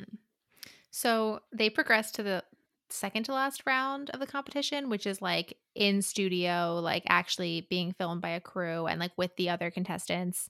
And like, and they're all super nice. It's like a Great British Bake Off type atmosphere. Like, I was gonna say, it's like they're like, he's like, you Canadians though, like everyone's so nice and cooperative. And I'm just picturing like Canadian GBB, like, but also just like, but I just even like regular GBB is like so nice. I was like, what do you mean, Nadim? Like baking shows in the UK, the one that I've seen, and just Canadians, it's also been very nice. General. Like that's like their MO. Like she goes to brunch the next day, and Syra's like, "Oh my gosh, I'm engaged! Like, yay, I'm engaged! Will you be my maid of honor?" Yeah, she has to be her maid of honor. Ashraf is in the background. Ashraf finally makes an appearance, and I'm like, I'm immediately in love with Ashraf. He's just so, it's like the perfect like super hyper puppy character with like super stoic like cat character. Yeah, like, that's what it is. Ashraf and Sierra. And I was like, I really love that combo. Phones, yeah. But the dad is not like that thrilled about this. And Rena's like, I would have thought dad would be at least a little bit happy. Like it's a good Muslim man this time for Syra. Like whatever. Like instead of Joran Dutch incest dude. But the dad's like, I have something like serious to tell you guys. I have my non-gossip to share with you. In the Facebook group, there's a picture. Nadim is engaged to Jasmine Shah. And like I thought this earlier on. I was like, holy shit, like is Nadim gonna be like Jasmine Shah's fiance that abandoned her in Egypt? And lo and behold, it was him. Like Salim Shah posted a picture and was like, can't wait to like welcome this man into the family, my daughter's fiance. Mm-hmm. And it's like an old picture of him, but it's still like, they're like, well, he hasn't been there for a while. So like. And Jasmine Shah, we find out, had also been like posting on her now deleted Instagram about like her fiance, and he wasn't in the pictures there, but it was like, oh, love my fiance, like my fiance's so great, like blah blah blah. And the parents' reaction is like, oh my gosh, Rena, like how could you like actually like be with him? Well, because Rena tells them, she's like, what are you talking about? Like we're actually dating, like. Yeah, they're like, how could you disgrace the family? Like how could you do this? And she's like, you guys asked me to date him and marry him, like how can you? And Syra like sticks up for her, and she's like, yeah, when Jordan cheated on me, like you guys were such assholes and you blamed me, and like you were just saying like worrying about it getting out, so like fuck off, and we're leaving. And like Rena was the only one that was nice to me, right? Which I like. I just feel like this is like, yeah, the way that like this sister relationship is repaired in this book, because like by the end like they're super tight. Yeah, and I just feel like it feels very natural. Mm-hmm. Definitely. Yeah. So she like kind of spirits her way, and like, you know, they're like ready to go pour sugar in his gas tank, which I've never heard that. It sounds, I don't know. I just feel like pouring anything forward in a gas tank is gonna gas, fuck some shit up. It's indissoluble in gas. Okay, go ahead. But if you pour sugar into like concrete, like even just a pound of sugar, it like fully ruins the concrete. And that was something that French activists did in like the 70s or something. They were trying to like stop like certain buildings from being created, and so they would just like pour sugar in the concrete, and it just like ruins it like completely. What happens? Is it just not set ever? I don't know. I haven't like looked. I've confirmed that the French activists did this, but I haven't confirmed like what the actual. What I'm picturing is like they're rolling out a sidewalk or something, or like a road, and they pour the sugar in it, and the concrete never sets, therefore creating concrete quicksand that's like a huge menace to passerby. Just like pedestrians just like walking along, and then like whoop, like I'm in the concrete now. No, it just seems like I feel like they would know that it didn't set. They wouldn't just like leave it there. Yeah. Anyway, so good activism, friends. If you would like to practice some disobedience, I mean, all you need is a bag of sugar. Okay. They would definitely ruin the other dad's business. Wait. But also, Syra's like, and this is when Ashraf really shines. She's like, listen, do you want Ashraf to disable his phone? Like, he can do that. Incredible. And Ashraf just silently driving in the front seat is like nods solemnly. Memo noted. And so like throughout this, like Vina like just basically decides, she's like, I'm just gonna cut off contact with Nadim. Like this is such a betrayal. Like this is so terrible. And it doesn't occur to her until like I forget who brings it up, but someone is like, have you her brother's like, have you asked? Actually, it's multiple people. It takes multiple people being like, have you talked to him? Like, why are you taking the word of the Shahs, who are like your, you know, verified bona fide family enemies? Why would you take their word over Nadim's? Like what reason do we have to like do that? And then it like occurs, but also she finds out also in this time period, just to like add more salt to the wound, Leon Bergeron didn't give her the job. Oh yeah and she like blames her mom, but like Well, she thinks that her mom like wanted her to stay away from the poker club, so like she told Leah about to give her the job. But it's actually that like Leon Bergeron wanted to hire her, but like the accountant lady wanted someone like with more experience, so they went with like the accountant lady. She has 10 years of experience. Like who has more experience? I don't know, whatever. I know. But like I was just thinking about that. Also, why works. did the accountant lady like lead her on so much and like have the interview be? I don't know. I was expecting them to be like, oh, we actually want you to be our head chef instead, but that's not what happens. Yeah. So then she finally Googles him. She Googles Nadeem and she gets all that background about like Jasmine Shaw's Instagram. And she also finds out about like a project that they're like a hotel, like a luxury hotel. You knew about this, yeah. The like, area of London that like should not have had a luxury hotel and it like went over budget. The whole project was shit. And like Jasmine Shaw and Nadeem were somehow like connected to that. Blaming it on Nadeem, yeah. Yeah. No, they were blaming. It was like they like Nadeem wasn't mentioned, but she's like Nadeem was definitely involved with like we whatever. Found out about it like earlier, and then it turns out they were like trying to pin it on him, but it like wasn't really. So then this is when the House of Cards really starts to crumble. And like honestly, I was like laughing out loud so much in the end of this. Just like it all just like comes out. She like sees Nadeem in the hallway, but she's like, no, we can't talk. And I know we're supposed to be like mad at him at this time because we don't know like that he's actually innocent. But like the only thing I can fixate on is how Rena's like, oh, and he painted my toenails last week. Another foot fetish thing. And then we continue the communication bonanza when Rena and Syra go to talk to their dad. So the dad's like, I need to tell you guys something. It's gonna come as a huge shock. So just ready your jammies there. I was swindled. I was bamboozled. I was taken in by an architect. And Rena and Syra are like, dude, like mom told us this like a month ago. And he's like, your mom knows about this? I've been trying to keep it from her. That's why I arranged this whole engagement. Oh my God. And then it turns out that he knows about the mom's poker club. And basically they all knew each other's secrets. And it was the dad who orchestrated. So Rena had been thinking that the mom was behind the whole Nadeem engagement thing. Yeah. But it turns out that it was the dad. But it wasn't. So earlier, like Nadeem had been like, oh, I saw a picture of you before coming here, but like it didn't look anything like you. And Rena's like, oh, it must have been like at my brother's wedding when I like, you know, had a really, you know, weird makeup that I didn't normally wear, like whatever.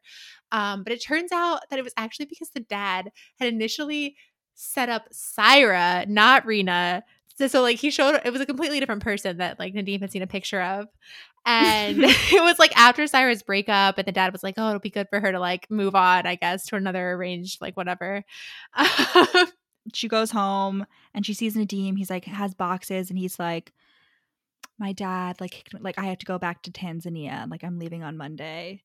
And she's just like the sirens go off. She's like, no. And she's like, okay, we'll talk tomorrow. Like we're gonna like have breakfast or something or like dinner or whatever. But then she forgets her keys again. She like pretends to forget them, I'm pretty sure. No, so I think she actually go does. Over there. Anyway, she forgets her keys and so like they have to talk now and they have like a heart-to-heart where like she's like, I can't like be like fully in the same room with you, so like you're gonna sit on this side, on the side of the door in your apartment, and I'm gonna sit on the other side of the door, and like we're gonna keep the chain open like the chain on, so like there's a little crack and we're just gonna communicate through that. And so this whole conversation is just like through this. And we find out that Nadeem was engaged to Jasmine, but the reason that the development failed wasn't him. It was because of her, because she was like really inexperienced, but wanted to make it like super like high class, but like didn't know what she was doing. So just well, he was like, it was also kind of my fault because like I didn't care about the project, so I just like signed off on everything without actually like thinking about it. Yeah, and like I thought that Jasmine would like give me, you know, finally like a home, but like really it wasn't right for me, and it all came to a head in Egypt when we were on vacation, and she was like, "Let's start another hotel in Egypt," and I was like, "We're not fucking doing that," and that like started a huge fight. And then she ran off with my passport, and then I had to get like airlifted out of Tanzania. But like, how did she? But still, Jasmine was stranded and needed to get like rescued. It's like how maybe she Jasmine wasn't. Maybe also, like they just like said the opposite. Yeah, the like story got twisted. I mean, because there's like through the gossip chain WhatsApp, like you really think everything's gonna be 100% accurate. The most unrealistic thing is that she's like, oh, my mom still hasn't. Good thing she hasn't figured out WhatsApp yet, because like I feel like that's very odd. Like her mom's definitely on WhatsApp. She definitely has WhatsApp. Oh, for sure. How do you think the poker ladies communicate? Are you kidding me? But he's like, Jasmine Shaw brought out the worst in me, and like you bring out the best in me. And then she's also like, why didn't you call me? And he's like, I don't know, like my phone service just like suddenly stopped working. And she's like, Ashra. And I was lying in bed last night listening to this and I cackled. I like fully was like, oh my God. Yeah. Incredible. So we find out, so Jasmine was like trying to be an influencer or whatever, and she had like a bunch of deals, like wedding related and like, you know, engagement related deals. So she asked Nadim for a favor. She was like, can I just like, you know, continue to pretend that we're engaged on there? Like I won't use your picture or anything, but like I'll put it on there. And Rena's like, so I'm not even your first fake fiance? Yeah. And so, but we find out that like somehow screenshots of that Instagram got put on WhatsApp. It's the cousin. The cousin who's obsessed with Jasmine Shah. Yeah, the cousin, like, let it be known. And that's how Nadim's father found out. And he like freaked out and he was like, you have to make her delete it or like I'm cutting you off, and like whatever. So that's why poor Jasmine had to delete her Instagram. But then Rena's like, well, why? That still doesn't explain why Salim Shah would put a picture and like pretend like you're still engaged on the Facebook group, until we realized that like the cooking video had got out and like it seems like they're engaged. So Salim Shah must have seen that. And then just like specifically to piss off his rival, Mr. Munji, he like doctored this, you know, like post and put it up there just to be like, because he uses a quote from the video where like where Nadim is like, oh, she feels like home or something. So he uses like some version of that. And they're like, oh my God. And it all comes together. Yeah. It's incredible. I love it. Yeah. I also really feel for poor Jasmine having to delete her Instagram. It's like, yeah, she's also like super rich, so like I don't really. No, I know. Anyway. It just gives me flashbacks to our current our TikTok. But then they're like, oh, we still can't be together because like you're still moving to Tanzania. Yeah, and like it really bothers me that he's like still gonna leave this whole time. But I guess there's the immigration. Well, he can't. He doesn't like, have a work visa. Yeah. He doesn't have a work visa anymore. So he's only got a certain amount of time left where he's legally allowed to be in the country. Yeah. So anyway, they have hot goodbye sex against the door. Like he fucks her against the door, and then they fuck. They're like, we have to fuck on this all the surfaces of this entire apartment. Like, and I'm like, excellent. And then. Foot job. She gives him a foot job. Yes. I'm like, God. The book went there. Thank God. Incredible. Yeah. Foot job. And the first time I read this, I remember being like, oh, like, how are they going to resolve this? Like, he literally is going to leave the country, like, without her, like, having to move to Tanzania. Like, how the fuck is this going to get resolved? And then, like, when it started to become clear how it was going to be resolved, I was like, surely not.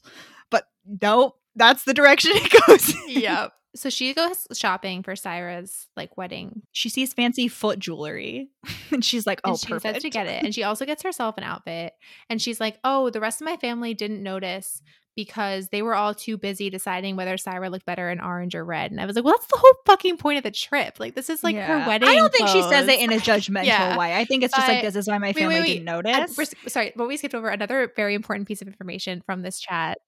We find out that the mom was very popular as a girl with the boys, like in Tanzania. And the man that wanted to marry her before she married the dad was, drumroll please, Salim Shah.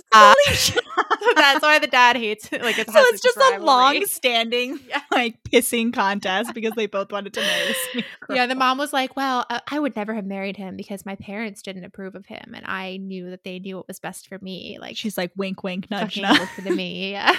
Rena goes back and she's like, I know what I want now, and she's like, Nadim, I've worn my foot jewelry for you. Let's get married, baby, so you can stay in Canada. Yeah. And he's like, okay. Yeah, they quote unquote elope. They just have like a quick ceremony. She has Amira. I forget who's her maid of honor, Marley or Amira. Amira. Syra is only a bridesmaid, which is pretty bold considering she just asked her to be her maid of honor. Okay, but I know I get she's it. Closer with Amira. Mm-hmm. But also, I would fucking like object at your wedding if you didn't make me your fucking maid of honor. Like, and especially after she agreed to be hers. I don't know. I get it, but also like it's just bold. Whatever. Is all I have to say. Hey, at least Syra gets to be invited to the secret wedding. The only other people there are the officiant and fucking Duncan. Yeah. the next day they're like planning the quick reception, and the parents find out and they're like, how could you do this? Like, why are you like, what do we even know about this boy anyway? Like, how can we trust his loyalty to the family? And Rina's like, once again, I am asking you to remember that it was your idea for me to marry him. Like, you were simultaneously like, how can we trust him in business? But also Rina needs to marry him. Like, oh my God. Yeah. But then she finds out, she's like, oh, they're not upset that I married him. They're upset that I didn't have a big Indian wedding. Yeah. Like, they're like, that's what they're mad that they didn't get to plan that. And she's like, honestly, like, thank fucking God. Like, so they pull up the final video shoot, because before they were like, oh, we're not going to be able to, like, we made it into the finals, but we're not going to be able to like do it because like you're going to be deported, and also like we've broken up. So they filmed the last video at their wedding reception, which is like super cute or whatever. And Rina calls her parents out. She's like, we need to stop. We need to start fucking communicating, everyone. Like, everyone needs to simmer down because like this is absurd. And then Syra and Rina decide to go into business together and also write the cookbook together. And the epilogue is a press release. And I'm so glad, like, Hating Game, take notes. We find out whether they won. We find out that they won the food TV contest. So the press release says they won the food TV contest in October. And because they don't say like a specific year, you assume it's October of last year. Like, say this is coming out in March or whatever. I forget when the press release. And then they're like, the cookbook is coming out this September, which means there is less than a year. They haven't even finished the proposal. And I'm literally going to combust. I'm going to combust at the idea of a cookbook being able to be written, like designed, copy edited, printed, and shipped like in a year. You can't even do that with a regular book, with just like a regular book with only text in it. A cookbook with pictures, it needs to be printed in China. Like, what? I literally was having heart palpitations. Like, as someone who has worked on many, many cookbooks, I was like, what the fuck is this? All right, whatever. Whatever. Anyway, it was a cute book. I really enjoyed it. Yeah. So, cat scale. Okay, so we have +2 for cats being like pretty good, chill. Good. Yeah. In I feel like nothing else was. I mean, well, we established that Ashraf is a cat. Yeah, but he definitely like only appeared in like 2 scenes and just in the background. Yeah, Nadim, I don't think is a cat. Like, cats are into feet, but like dogs are too. Like, when you're sweating, your dog is like licking your feet. Like, I feel like that's like, no, he was very dog. He was very like, dare I say, golden retriever like. A little bit. Bernese Mountain Dog. Saint Bernard. Bernese Mountain like Dog. Beethoven specifically. But like Bernese Mountain Dog. Okay. What's Rina? I don't know. Like, I feel like she's kind of a cat. She's like a hyena. No. It's like middle of the road. No. I feel like Rina's kind of a cat, but not like super cat vibes. The parents. They're like, I don't know, hippos. They look really gentle, but like they could snap you in half. Hippos are the most dangerous animal in the African continent. They like pass, you know, you don't realize how dangerous they are. They're like under the water. Under the water, exactly. They pop up and cause chaos. Yeah. Yeah. Yeah. Yeah. 3, 2, 1, 4, 5. Okay, so 4.5. Delicious.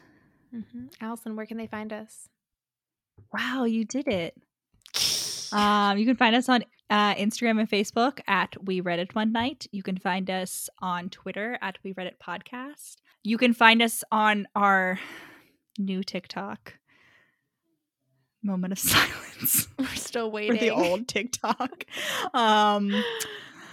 We're not losing hope, but we did start a new TikTok at We Read It Pod, right? That's what it is. You can follow us on that.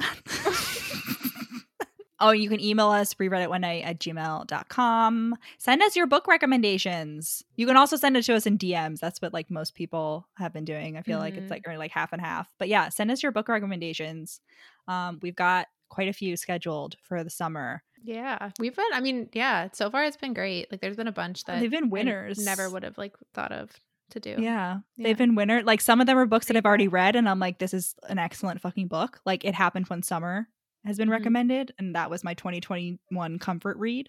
But then we get things like Dark Lover and Ugly Love. Like, An Heiress's Guide to Deception and Desire. Just a great romp. Yeah. So send us your book. And we have more. Yeah, we have more scheduled.